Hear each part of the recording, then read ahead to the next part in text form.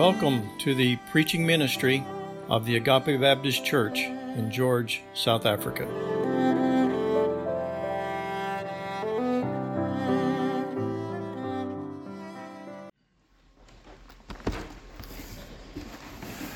Good morning. Open your Bibles to Genesis this morning, Genesis chapter 38. We are continuing working through the book of Genesis, and we've come to chapter 38 this morning. Somebody said the other day, as they were anticipating the sermon today in the passage that we're dealing with, that I've been drawing the short straws in our selection of passages, because this is not one that you would kind of pick out if you're just picking and choosing a passage to preach from. Chapter 38, it's when you're reading along and you come to chapter 38, it seems a bit like it's out of place. You're reading about Joseph, and it seems like it's kind of a interruption in the story that we're told about him, the account of all that God's doing in his life. It's in some ways it's the kind of things you don't even want to hear about. It's like when you're at the checkout line in the grocery store and you see the tabloid magazines there, just kind of confront you like, I don't even want to know about all these things. But the Lord has a purpose. I can imagine the children of Israel later, when Moses records this, I can imagine them thinking, Moses, can't we just leave out some of this detail? Especially if you're from the family of Judah, you don't really want to know about all of this. But God is the author, and He's given it. And one of the things that it does for us, it gives us a behind-the-scenes look at what's happening back in Canaan, while Joseph is a slave down there in Egypt for those 22 years. We see a glimpse of what is going on. We're not really told we're not really told anything about what's happening with the other brothers, the older brothers of Joseph. But considering what's happened up until now, we can't imagine that it's going much better for them than it is for Judah. And it would appear that Jacob's family is in real danger as they're there in the land of Canaan. It appears that they're in danger of becoming absorbed into the pagan Canaanite culture. And we see that with Judah for sure. And I believe it's one of the reasons that God has planned to send the Israelites down to Egypt for 400 years as slaves, so that there they can be separated, isolated really, from the culture of Canaan for sure, and from the Egyptians as well. As you remember, even before they went into slavery, before Joseph died, they had their own area that they were kind of isolated to, because they were shepherds and took care of animals, in which the Egyptians thought that was kind of beneath them. It's kind of like a second-class citizens, and so they were set apart. And God used that to create a distinct people, and as they grew and multiplied as a nation. Well, this issue of being set apart for God is still a problem for us, the church, today. We are to be in the world, but not become like the world. And that's a challenge, isn't it? Because the reality is, as we're in the world has an impact upon us. And God has called us to be salt and light in the world. And that has to begin with us, has to begin in our homes.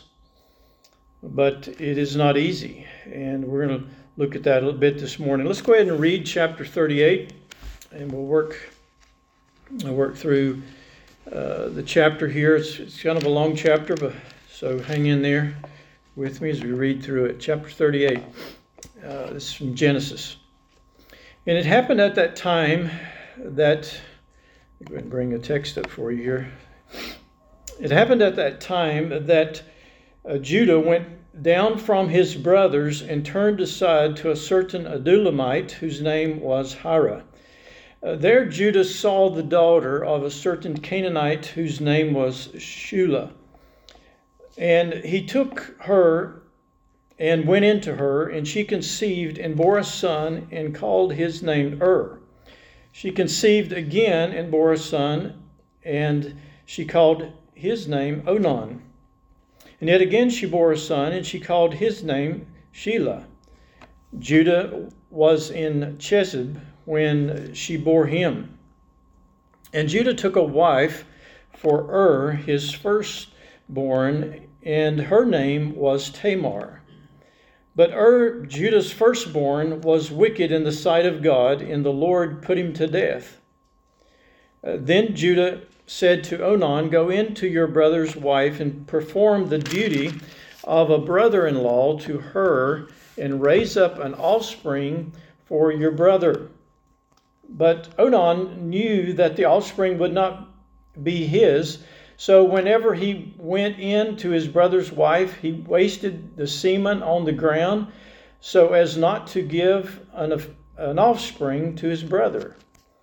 And what he did was wicked in the sight of the Lord, and he put him to death also. Verse 11, Then Judah said to Tamar, his daughter-in-law, "Remain a widow in your father's house till Shelah my son grows up." For he feared that he would die like his brothers. So Tamar went and remained in her father's house. And in the course of time, the wife of Judah, Shulah's daughter, died. And when Judah was comforted, he went up to Timnah to his sheep shearers, and he and his friend Hira the Adulamite.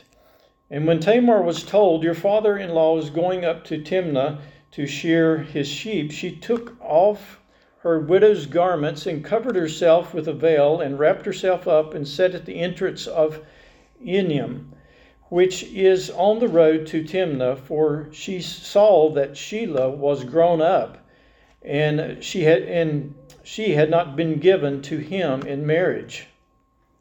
And when Judah saw her, he thought she was a prostitute, for she had covered her face.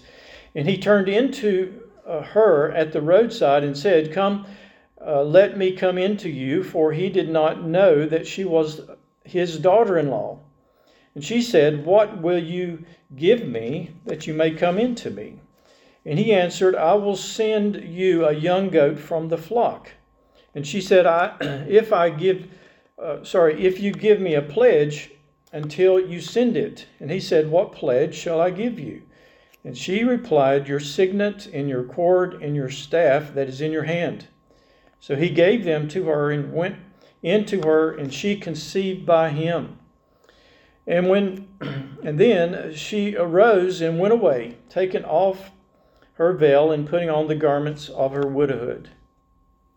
And when Judah sent the young goat by his friend the Adulamite to take back the pledge from the woman's hand, he did not find her. And he asked the men of the place, "Where is the cult prostitute who was in Enim and at the roadside?" And they said, "No cult prostitute has been here." So he returned to Judah and said, "I have not found her." Also the men of the place said, "No cult prostitute has been here." And Judah replied, "Let her keep the things as her own, or we shall be laughed at. You see, I sent the young goat, and you did not find her." And about 3 months later, Judah was told, Tamar, your daughter-in-law, has been immoral. Moreover, she is pregnant in immorality. And Judah said, bring her out and let her be burnt. And verse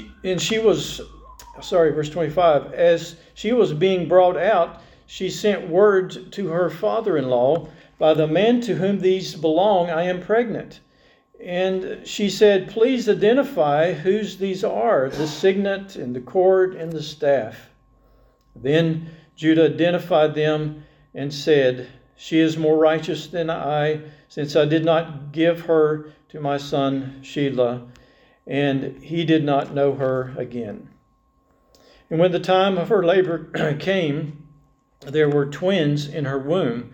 And when she was in labor, one put out a hand, and the midwife took and tied a scarlet thread on his hand, saying, this one came out first. But as he drew back his hand, behold, his brother came out. And she said, what a breach you have made for yourself. Therefore his name was called Perez. Afterward, his brother came out with the scarlet thread on his hand, and his name was called Zerah. Well, as we look to the word this morning, I want us to think about two things. Really, one, Judah's action and how that relates to us, and then secondly, God's actions.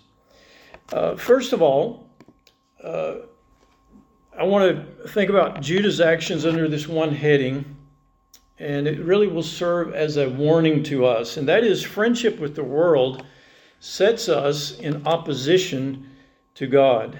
And really, verse 1 sets the stage for this drama that unfolds. It says that Judah, he sets out on his own, and he makes a Canaanite friend, Hira. And with this new friend, who is, we're not really told about the character of this friend, but we can assume that he is a Canaanite, and therefore we can assume that he's involved with all the pagan idolatry of the other Canaanites in the region that God warns them against and would later warn them about as they're entering back into this land. But he's coming under these influences of his friends, and the fact that he's left his home area where his other brothers are. He's isolated himself, and he's made a home really in this area where his new friend is at. And while he's there, he meets this Canaanite woman and takes her to wife. We're not given her name, just her father's name. And so we don't know much about her, but we do see that the sons that are born are wicked, at least the two God kills because of their actions. And we don't have all of that detail either, but we see a family here that is living away from God, not knowing. We don't even know if the sons even knew anything about God, but we see their pagan influences in their life. And let me just stop there to warn young people to choose your friends wisely, because the friends that you have will have an impact on you.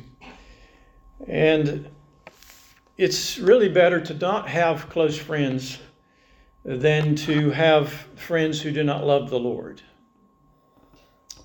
because they're going to pull you up or drag you down one way or the other.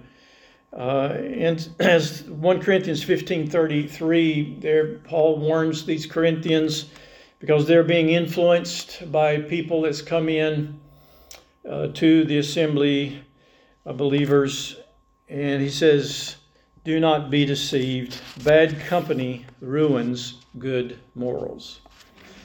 And that's certainly true in our lives. It's not just for young people that have to be careful. We all have to be careful, don't we?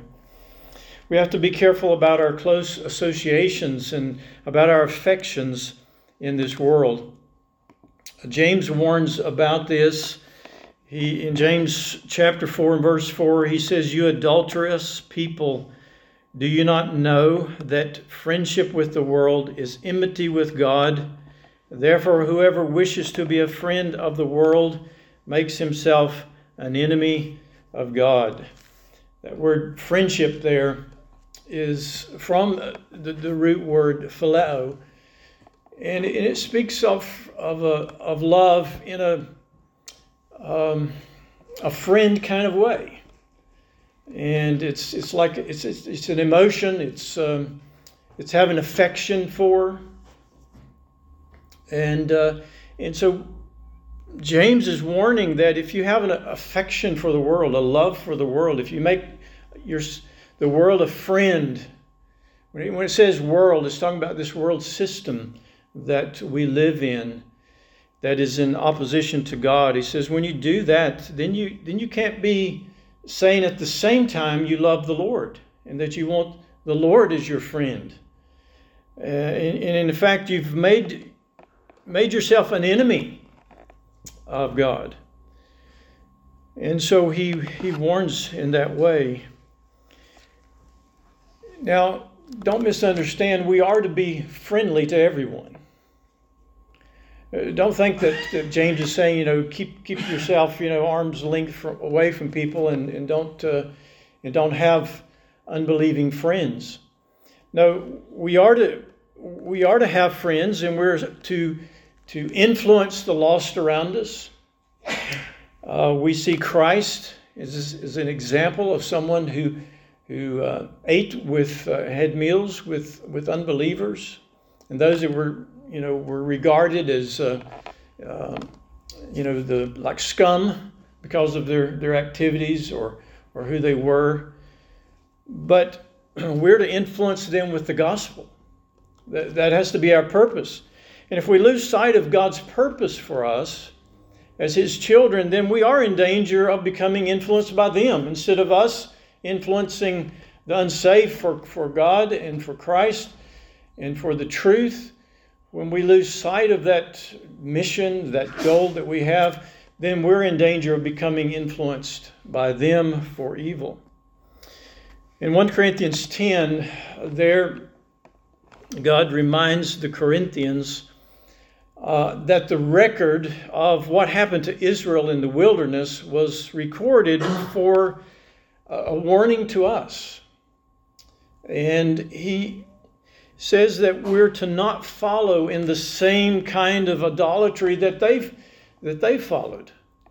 Let me just read a few verses from 1 Corinthians 10, beginning in verse 6.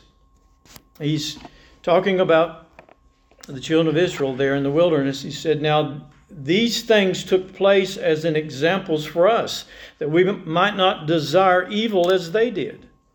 Do not be idolaters, as some of them were. As it is written, the people sat down to eat and drink and rose up to play." And that's dealing with the golden calf incident, you remember. He says, "We must not indulge in sexual immorality as some of them did, and 23,000 fell in a single day. We must not put Christ to the test as some of them did and were destroyed by serpents, nor grumble as some of them did and were destroyed by the destroyer. Now these things happened to them as examples, but they were written down for our instruction, on whom the ends of the ages come. Therefore," this is the reason he's saying all of this. "Therefore, let anyone who thinks he stands take heed lest he fall." And so the warning comes to us that we're not to think that we're strong enough, that we're we're holy enough that we can go and mix it up in the world and not be impacted by the sins of the world. And so we are to be careful. In verse 6 and 7 in our text back in Genesis, it says, "And Judah took a wife for his firstborn, and her name was Tamar. But Judah's firstborn, was wicked in the sight of God. Or same word is translated evil. We don't know what his deeds were, but the Lord put him to death. And so Judah tells his second son, Onan, to take his brother's wife so that he could raise up for him, or raise up a son in the name of his brother. And this practice, what he's describing here, is a levirate marriage, what was referred to. And it was a custom of that time, and later Moses records it into the law, and it was given to for one, to protect the widow in that day, not having the same type of opportunities that widows have today in care and so forth. And so they were, as the customary protection and care, and it had also to do with inheritance. And so the brother was to marry the wife of the dead brother, and so that she could have a son that would bear his name and receive his inheritance. And so that's what this custom is all about. But we see that Onan, he pretended to fulfill his responsibility towards Tamar, but he's selfish, and he wants this firstborn blessing to come to him. And so when he goes into Tamar, he intentionally spills his semen on the ground, and the text says that as a result, the Lord kills him also. And so you've got Judah. He doesn't know what's going on. You know, he's a bit oblivious to his sons, and he thinks that it's Tamar's fault that they're dying. And so he tells Tamar to return to her father's house and to remain a widow there, basically, until his third son grows up and gets older. But we know that he doesn't have any intentions of giving his third son to her, and so he's deceived her. He's lying to her, and he's mistreating her, and not being faithful to what he's committed himself to. And so we see Judah, in his friendship with the world, has really impacted him to the point that he's thinking and acting like the pagans that he's living among. And we can see this clearly in the fact that Tamar knows his character well enough that she can deceive him by pretending to be a Canaanite cult prostitute. And we see that he's not only known as someone who's involved in sexual immorality, but he's also known as someone who's involved in the practice of the Canaanite idolatry. That's what these cult prostitutes were. It was a means of worship, a means of receiving something from a god, like a fertility blessing on the land, so forth. And so this is something that Judah is now has involved into the point that she can plot and plan because she knows what to expect from him. How did Judah get in such a place? Well, we could say it's one step at a time, right? It's one step of disobedience away from God after another. And before long, you're in a place where you can hardly say how you got there. And so there's the danger for us, not to think that we can just dabble here with this sin, that we can take this step and not think that it's going to impact us. Because the reality is we are weak. And we need God's grace and God's strength. We need the fellowship of the believers. We need the encouragement of one another, the accountability of one another. And God protects us in that way. God helps us, enables us in that way. Well, when Tamar realizes that Judah hasn't been honest and he didn't intend to give his son Shelah to her as a husband, she seizes upon this opportunity that's happening with the sheep shearing and their bit of revelry and time of feasting and so forth. And so she sets herself in a position so that she hopes that if her plan works, she can become the mother of Judah's child. And her plan works just as she had imagined. And when he offers the payment of this goat, she asks for this pledge of his signet, his cord, and his staff. And those were all three means of identification. And it would be like today giving someone your credit card, your driver's license, and your ID card, or your ID book. He's not thinking straight. He's just being led by the flesh. It's like Proverbs 7 describes the man who goes into the prostitute like an ox being led to slaughter. He's allowing his flesh to lead him, and he's like a dumb ox going to destruction or to slaughter. Well, when Judah later sends his Adulamite friend back to receive his personal items, he takes the goat and he expects to receive his personal items back. Well, she's gone, and he can't find her. And so it would be an embarrassment to keep asking about this prostitute. And so they just decide to let it go, to keep from being embarrassed. Well, I want to stop right there and switch our thoughts to God. What's God doing at this time?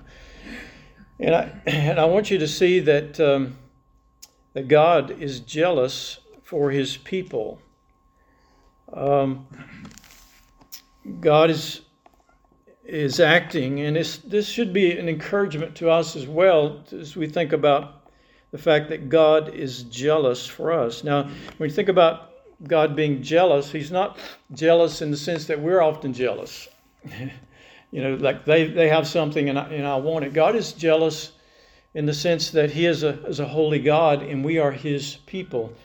I want to draw your attention to Exodus 20. You'll know this is the part of the Ten Commandments. The second commandment related to not having idols or images that are made in image of God. And verse 5 and 6 is part of this command. It says, "You shall not bow down to them or serve them. For I, the Lord your God, am a jealous God, visiting the iniquity of the fathers on the children to the third and fourth generation of those who hate me, but showing steadfast love to thousands of those who love me and keep my commandments." And so we belong to God exclusively. And that's what He means by being jealous. God wants our total devotion to Him because we belong to Him. And if you think about that passage in James 4, where it says that friendship with the world is basically idolatry. And that word there in where he says, "You adulterous people," in James 4, that's in the feminine there. It's literally "you adulteresses," because he's describing a wife who's not been faithful to their husband. And if you think about us as the church, who are we? We're the bride, right? We're the bride of Christ. And you see that imagery in the Old Testament, also in the New Testament, when Israel was unfaithful to God, They are described as an unfaithful wife, an unfaithful woman who is described here and warned. And James, I believe, is intentionally using that imagery because he wants us to see that we are to be totally devoted unto God. We're to not be loving the world and setting our affections and our hopes upon the things of this world, but that our devotion and our love would be fully given unto Him. And that's why Paul could write in Colossians 3:5, he admonishes, "Put to death, therefore, what is earthly in you, sexual immorality and impurity, passion, evil desires, and covetousness, which is idolatry." And how is it idolatry? It's idolatry because we're looking elsewhere. We're looking to satisfy our own passions, our own desires, somewhere other than in God. And therefore, it is idolatry. And so you don't have to, as the second commandment warns about making images, you don't have to have a little idol sitting on your shelf to be involved in idolatry. Anytime we go lusting and desiring after other things to satisfy us rather than in God, that is idolatry. When we set our affection, our love on something else, it doesn't mean we can't enjoy the things in the world. God created the world for us to enjoy, but we have to guard our hearts, don't we? And make sure that we are loving Him and walking with Him and enjoying Him. Well, God is dealing with Judah, or the way that God is dealing with Judah shows us that He is jealous for His covenant people and His covenant promise that He had made with Abraham. God is jealous, first of all, in judgment and in discipline. God judges sinners and He disciplines His children. And we see that in this passage in the killing of and Onan. The scriptures describe them as being wicked or evil, but they certainly weren't the only ones in that culture. They weren't the only ones in that family that were evil. They were acting, I believe, just like the others around them. So why does God kill them and not the others? For that matter, why didn't God kill Judah or Tamar? And when we read accounts like this, we wonder, as we've already seen with the other sons as well, we wonder, God, why didn't you just kill them all and just start over? Or you could start with Joseph. Joseph had a heart to serve God and love God. And it draws our minds back again to Israel and the golden calf incident later in Exodus chapter 32. You remember Moses goes up on the mountain there, and God's given him these commandments that God had given. He's going to put them on a tablet. He writes them on these stone tablets. And Moses is up there for a while, and the people are getting restless, and they're beginning to say, well, what happened to him? Maybe God's killed him, and they create this golden calf, and they begin acting like pagans, worshiping in lewd ways and immorality. And the Lord, while Moses is there with him, it says, and the Lord said to Moses, I have seen this people, and behold, it is a stiff-necked people. Now therefore let me alone, that my wrath may burn hot against them, and I may consume them, in order that I may make a great nation of you. So what's God doing? I believe He's giving Moses an opportunity here to intercede on their behalf. God knew what He was going to do, but He wants Moses to feel and sense the anger that He has, the wrath that He has, because God is a holy God. And Moses does intercede on their behalf, and Moses reminds God of His promise to these people. And God says, kill me instead of them. And Moses is acting like the Lord Jesus Christ as he intercedes on our behalf, and he did give his life for us. And Moses, as he prays, he intercedes. He tells God, asks God, don't be angry with them. But then when he comes down and he sees what they're doing, he's burning hot with anger. And he throws down the tablets and breaks them. And so in many ways, he's mirroring God and his anger against their sin. But then we see Moses, again, he's interceding, and God says that he cannot go with them. And if he goes one second or one moment with them, he's going to destroy him.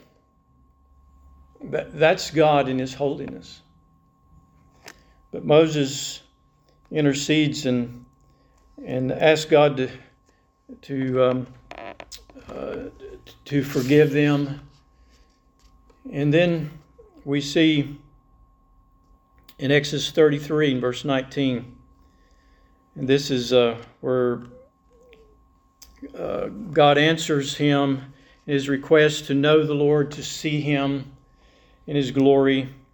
And it says, and God said, I will make all my goodness pass before you, and will proclaim before you my name, the Lord. I will be gracious to whom I will be gracious, and I will show mercy on whom I will show mercy. And so God hears Moses' prayer, and he does allow him to see at least his fading glory as God passes by. And he says, I'm going to kill those. I'm going to show mercy to some, and I'm going to show judgment to others, and I'm going to show grace to some, and I'm going to bring my judgment upon others, is basically what he's saying. And we do see that throughout the Old Testament record. This gracious God, all deserved his judgment and his condemnation, but God was merciful and gracious to some. And we see also that God is jealous for his people in his mercy and grace. If you think about our own reality, before we can turn to God in repentance and faith, we must see our sin. We must come to a place where we acknowledge and recognize that we are lost, without hope. We may not be as sinful as some others, or as sinful as we could be, but we must acknowledge our lost condition and our hopelessness in our sin. And this is also a grace from God, that he works in our hearts and in our minds and brings us to a place where we can see our need. See, a person never comes to a genuine faith in Christ until they see their lost condition, until they acknowledge that they have no hope without Christ, and they see Christ and what he has done for them on the cross, and they turn from themselves unto him, trusting him fully. See, this is God's grace towards us, and we see God's grace towards Judah. And he allows him to be found out in his sin. This is God's grace towards him. Genesis 38 again, verse 24 says, about 3 months later, Judah was told, Tamar, your daughter-in-law, has been immoral. Moreover, she is pregnant by immorality. And Judah says, bring her out and let her be burnt. Wow, can you see how blind Judah is to his own sin? He could see her sin, and he's ready to bring judgment, even the death penalty upon her, because she's been unfaithful. So Judah's hypocritical here in his condemnation of her because he's guilty of the same sin, exactly the same sin, but worthy of judgment just as much as she was. And more so because it was because of his sin that she was tempted to do what she did. And so we also have this same danger, this same problem, the same sight problem, you could say. We can easily see someone else's faults, someone else's sins, what someone else needs to make right, but we are so blinded many times to our own sin. We can excuse ourselves and say, well, if this hadn't happened, then I wouldn't have done that, or if you didn't do that, I wouldn't do this. And we can excuse our sins. We need to come humbly before God. And sometimes God brings things into our lives that cause us to stop and to see our need and turn to Him. In verse 25 and verse 26, we see that as Tamar is being brought out to be executed, she sends these personal items of Judah, the signet, the cord, and the staff. And ironically, says to Judah, can you identify whose they are? Because they belong to the father of my child. You know, it's one of those situations you'd like to be there to see his expression on his face. I imagine you could have knocked him over with a feather, because he immediately knew they were his, and he immediately come under the conviction of his own sin and the realization that he was guilty. And he publicly admits and says, she is more righteous than I. And he's acknowledging his own sin. And first, even before that, because that he hadn't been honest and he had deceived her and not given his son to her. They were both guilty. We do see Judah's guilt even greater because of the deception, his neglect of Tamar by his actions. And so Judah's guilt is exposed. He's made this humble confession, this humility in public. But it's really the turning point, I believe, in Judah's life. And we do see a changed Judah as we look at him several years later in chapter 44 when he goes down and stands before Joseph. And that whole scene that plays out there later, we'll get to that. But he basically is willing to take the place of the youngest son, Benjamin. Benjamin is going to be taken as a slave. And they all know this is going to kill their father because of the way that he mourned for Joseph. And Judah says, I'll take his place. I'll be the slave instead. Just let him go. Let him go back to his father. And so we see a different Judah. We see a different man by that time. And so God is gracious, isn't He? He's merciful. And He's zealous for His people. He's zealous for His covenant, for His promise that He's made. He's going to carry it forward. Not because these people were worthy, not because there's anything in them that was good, but because God is God. And God has determined to be gracious unto them, just as He has been to us. In James 4, again, you know, the passage there where we were warned about friendship with the world. The next verse, verse 5 says, or do you suppose that it is to no purpose that the Scripture says He yearns jealously over the Spirit that He's made to dwell in us? Well, that's a difficult phrase there, but most of the modern commentators and have taken that to refer to, just as you see it in the ESV there, He yearns jealously over the Spirit He's made to dwell within us. In other words, He's jealous for us. He goes on to say, but he gives more grace. Because we fail, don't we? We fail, we come short of this fidelity to our Lord and Savior. We're not always faithful. Many times our heart gets turned away, and we sin, and we come short of the total commitment to our Lord. And he says, but he gives more grace. Therefore it says, God opposes the proud, but gives grace to the humble. And so God gives grace and mercy to Judah and Tamar, and he gives grace and mercy to us as well if we'll humble ourselves. God has a way of humbling the proud. You could think of Judah, and he has a way of raising up the lowly. You can think of Tamar. And he did raise her up. We see that at the end of the chapter there that she has twins. And it's somewhat like the experience of Jacob and Esau at their birth.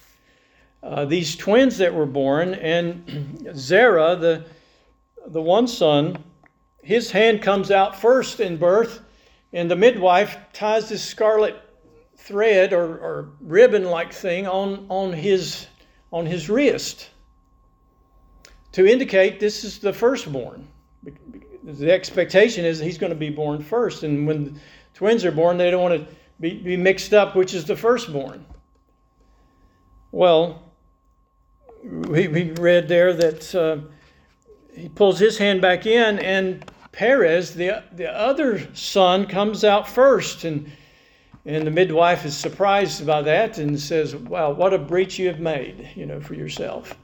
And he's pushes through, and he's born first. And Perez means breach, indicating his action, and Zerah is scarlet, indicating the thread that was tied on his hand. Again, showing God's providence according to his plan.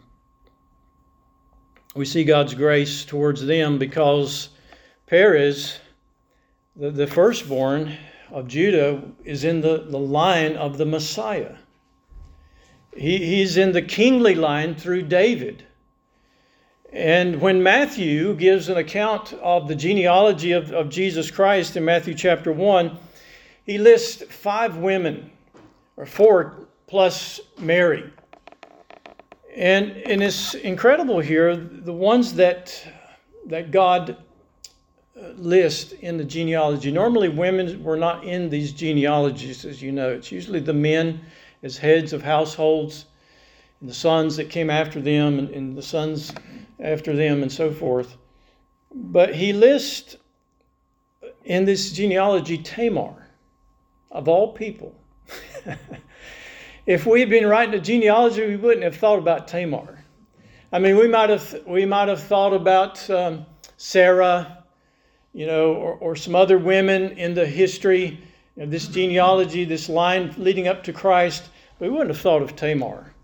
He lists Tamar, a Canaanite, and a background, not only a Canaanite, but who had feigned prostitution, and who deceived her father-in-law to have a child by her father-in-law, And then Rahab is also in this list, who was also a Canaanite, and Ruth, who's a Moabite. And then he says, he doesn't even give her name, he says the wife of Uriah. And we know that story as well, don't we? It's as if he pulled out names of people that would have been the last that you could imagine, and said, God, in his mercy, in his grace, put them in the genealogy of our Lord and Savior. And God wants us to see his mercy and his grace. He wanted the Jews to also see that it's not their heritage that they should be depending upon, because God loves the Gentiles also. And he's called unto himself the Gentiles also. And he is gracious and he is merciful. Well, in conclusion this morning, and I want us to think about, how is that possible? How is it that a holy God, a God that says, if I go with these people in the wilderness for a moment, I'm going to kill them all? How is a God that cannot look upon sin? In other words, he can't have it in his presence. How is that God able to be gracious and be merciful to us as sinners? That's an incredible truth that I don't think we grasp fully. How could God ever forgive sin? And the reality is, the way that he's able to be gracious is because of the Lord Jesus Christ. He came as the sinless Son of God, and he died as the substitute for sinners. God, in his holy wrath against sin, was satisfied in the person of the Lord Jesus Christ as he died in our place. The Bible says he is our propitiation. And that word propitiation in 1 John chapter 2 and verse 2 means that God is satisfied with the offer of Christ. It satisfies his righteous and holy judgment upon sin. And because of Christ, for all of us that put our faith and trust in the Lord Jesus Christ, turn from our dependence upon ourselves and the hope that we can be good enough, we reject all of that and we turn from that to the Lord Jesus Christ, putting our faith and trust in him. God can forgive us. God can forgive us because the judgment of sin was put upon Christ. And we can be forgiven, and God can be holy and just. What a great truth that is for us this morning as we think about how it is that Judah could be forgiven. How does Judah could have mercy, and that he could be in the line of Christ. His brothers were passed over because of their sins. And yet Judah will become the line that the Messiah would come through. The Lord Jesus is described as the lion of the tribe of Judah. It's because of Christ. And we can rejoice in him today. You can rejoice in him if you know him as your Savior, if you've come to him in acceptance. But if you do not know him this morning, run to him. Run to Christ. Don't run to your good deeds or hope that you'll be good enough in the end, or that if you can do enough things to satisfy God. You cannot. You cannot. Only Christ can satisfy this holy God. And so run to Christ. Let's pray. Father, thank you. Thank you, Lord, for your word this morning. Thank you for the challenge that come to us as we think about the danger in the world around us. The danger of allowing our affections to turn to the things of the world and our own sinful desires of the flesh. And Lord, I pray we'd be warned this morning, and that we would see ourselves as we are the bride of Christ, and that we would keep ourselves unspotted from the world, and that we would cling to you and set our affections upon you always. Lord, I pray that you'd also help us to rejoice in the mercy and grace that we've received because of the Lord Jesus Christ. Lord, we thank you for that. In Jesus' name, amen.